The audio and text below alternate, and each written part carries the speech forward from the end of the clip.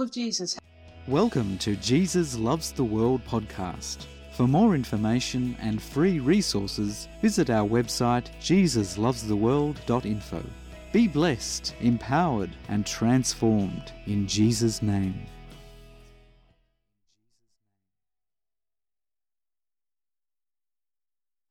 Every disciple of Jesus has an inheritance that is received at the point of saying yes to Jesus as their personal Lord and Saviour. That moment we become a disciple of Jesus, we receive our inheritance. Yet it is the daily journey to know and experience Him more and come into a greater reality of that inheritance. So inheritance number 2, sanctified. Sanctified through the Bible has several meanings. It can refer to the actions of God and Christ Jesus. God is declared to have sanctified the person and mission of Christ and also His people. Sanctified is being set apart, to make holy for service to God. Sanctification is a work of God by His Spirit. Turn with me to 1 Corinthians chapter 6, verse 9 to 12. Do you not know that the unrighteous will not inherit the kingdom of God? Do not be deceived. Neither fornicators, nor idolaters, nor adulterers, nor homosexuals, nor sodomites, nor thieves, nor covetous, nor drunkards, nor revelers, nor extortioners will inherit the kingdom of God. And such were some of you. But you were washed, but you were sanctified, but you were justified in the name of the Lord Jesus and by the Spirit of our God. All things are lawful for me, but all things are not helpful. All things are lawful for me, but I will not be brought under the power of any. The Apostle Paul uses the term inherit the kingdom in 2 other letters. One is in regards to our future inheritance of our resurrected glorified bodies. The other, as is the letter to the church in Corinth at the point of receiving Jesus. Galatians chapter 5, verse 16 to 23. I say then, walk in the Spirit, and you shall not fulfill the lust of the flesh. For the flesh lusts after the Spirit, and the Spirit against the flesh. And these are contrary to one another, so that you do not do the things that you wish. But if you are led by the Spirit, you are not under the law. Now the works of the flesh are evident, which are adultery, fornication, uncleanness, lewdness, idolatry, sorcery, hatred, contentions, jealousies, outbursts of wrath, selfish ambitions, dissensions, heresies, envy, murders, drunkenness, revelries, and the like, of which I tell you beforehand, just as I also told you in the past, that those who practice such things will not inherit the kingdom of God. But the fruit of the Spirit is love, joy, peace, long-suffering, kindness, goodness, faithfulness, gentleness, self-control. Against such there is no law.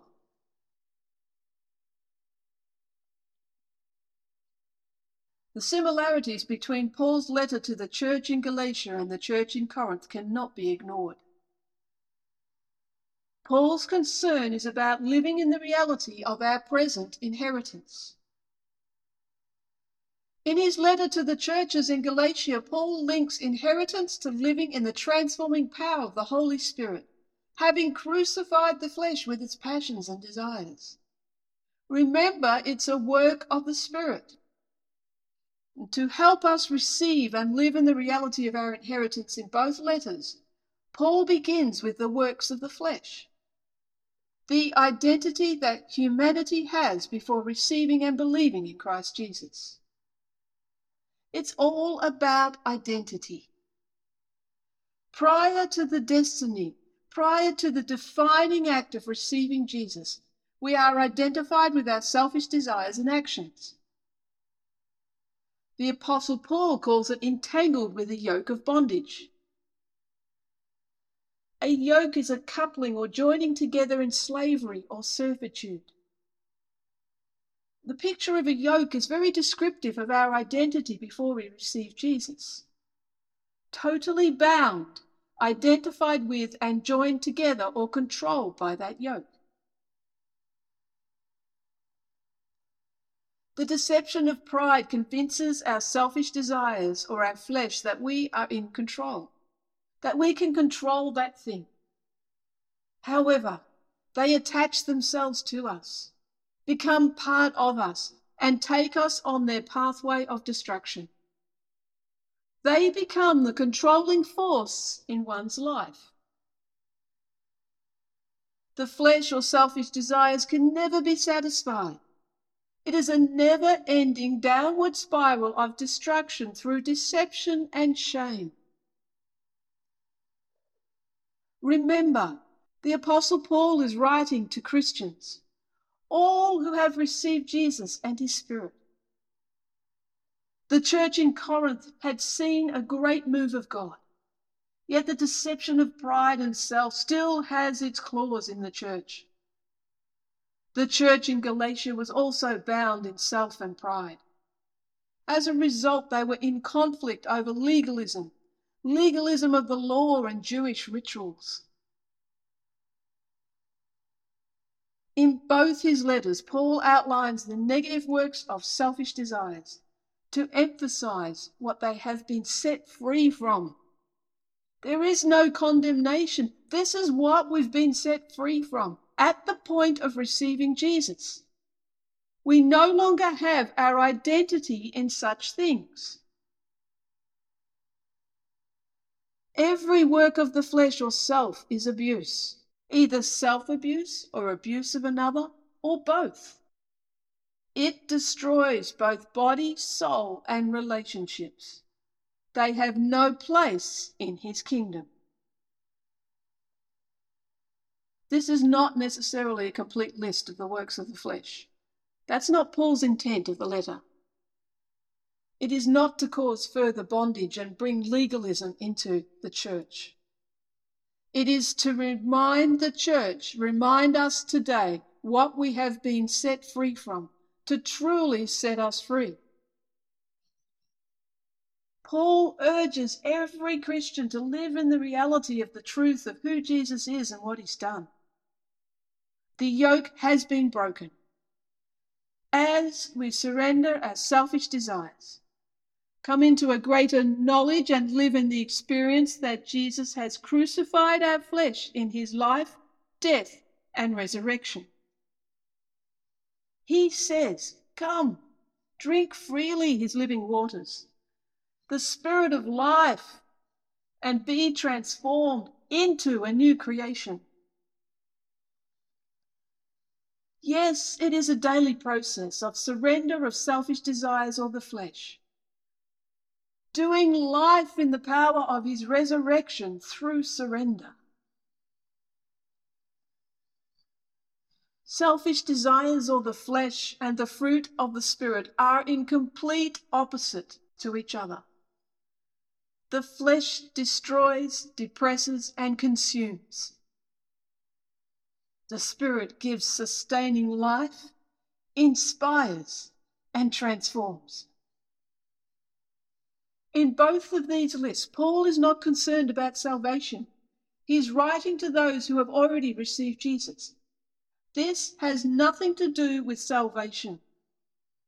Paul is concerned about their sanctification and the things that block the transforming work of God in every believer.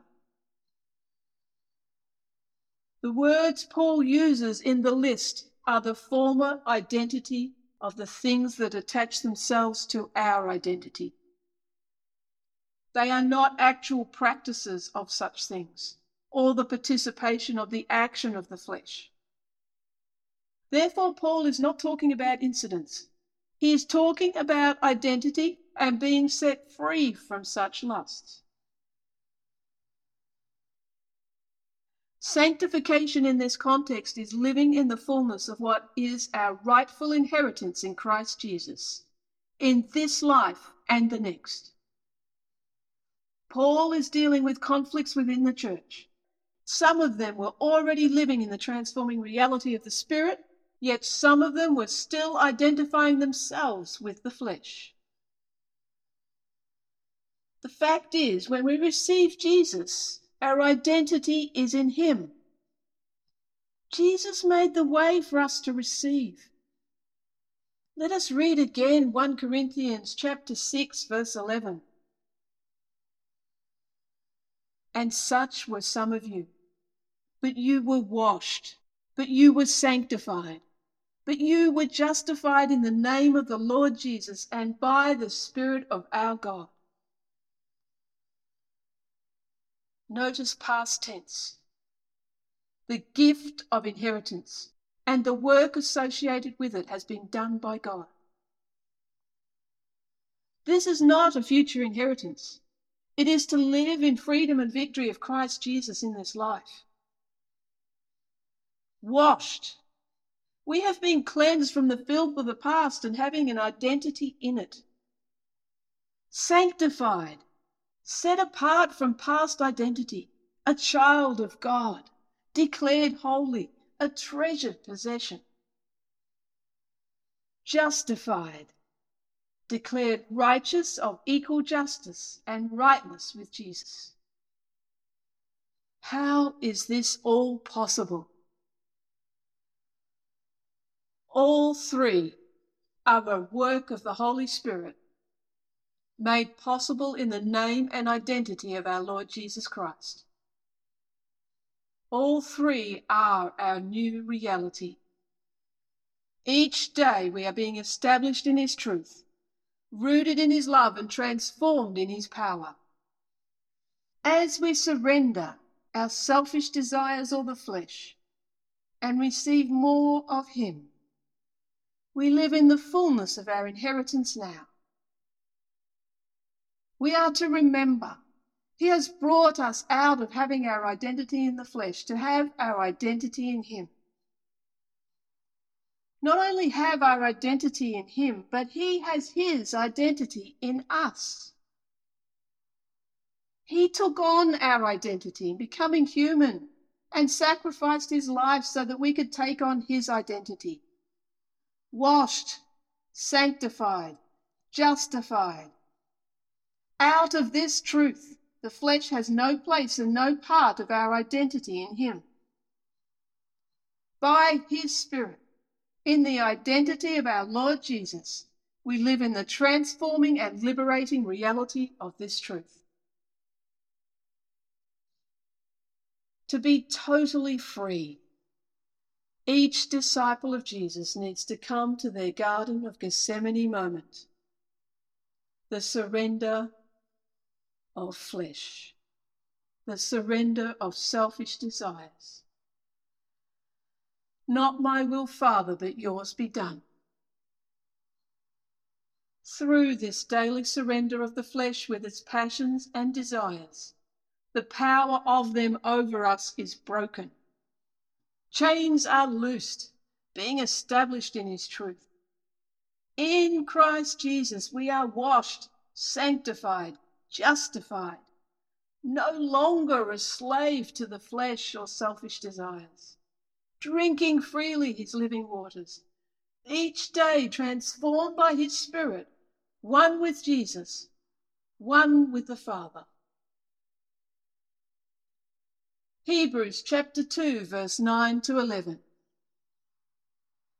But we see Jesus, who was made a little lower than the angels, for the suffering of death crowned with glory and honor, that he, by the grace of God, might taste death for everyone. For it was fitting for him, for whom are all things, and by whom are all things, in bringing many sons to glory, to make the captain of their salvation perfect through sufferings.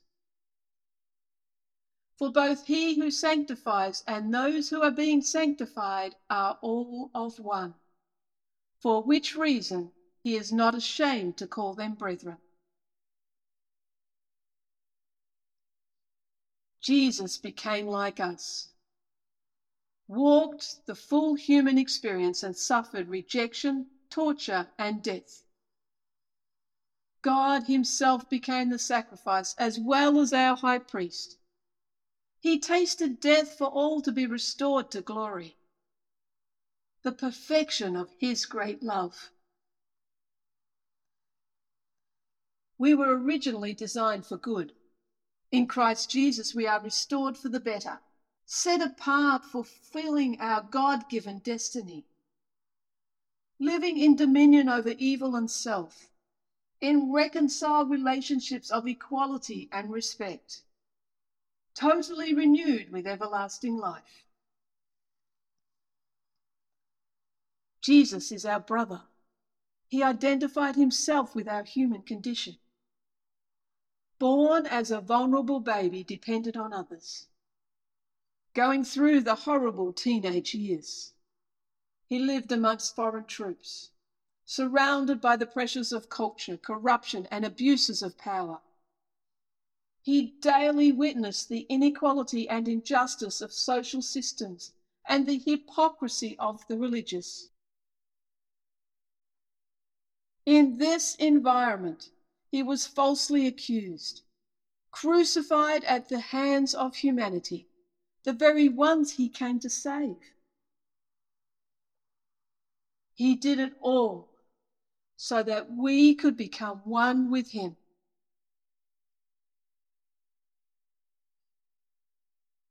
Again, let us read verse 11. For both he who sanctifies and those who are being sanctified are all of one, for which reason he is not ashamed to call them brethren. Remember, being sanctified refers specifically to the work or actions of God and Christ. God the Father sanctified the person and mission of Jesus Christ. Through receiving his sacrifice, by his Spirit we are sanctified. We are set apart, declared holy, one with Jesus, one with God.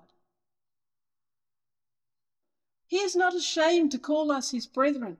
Whether male or female, we are his brethren. We inherit Jesus' identity and relationship of intimacy with God the Father. God, our Father. We are a child of God. This is the perfect will of our Father in heaven. Hebrews chapter 10, verse 10 to 14.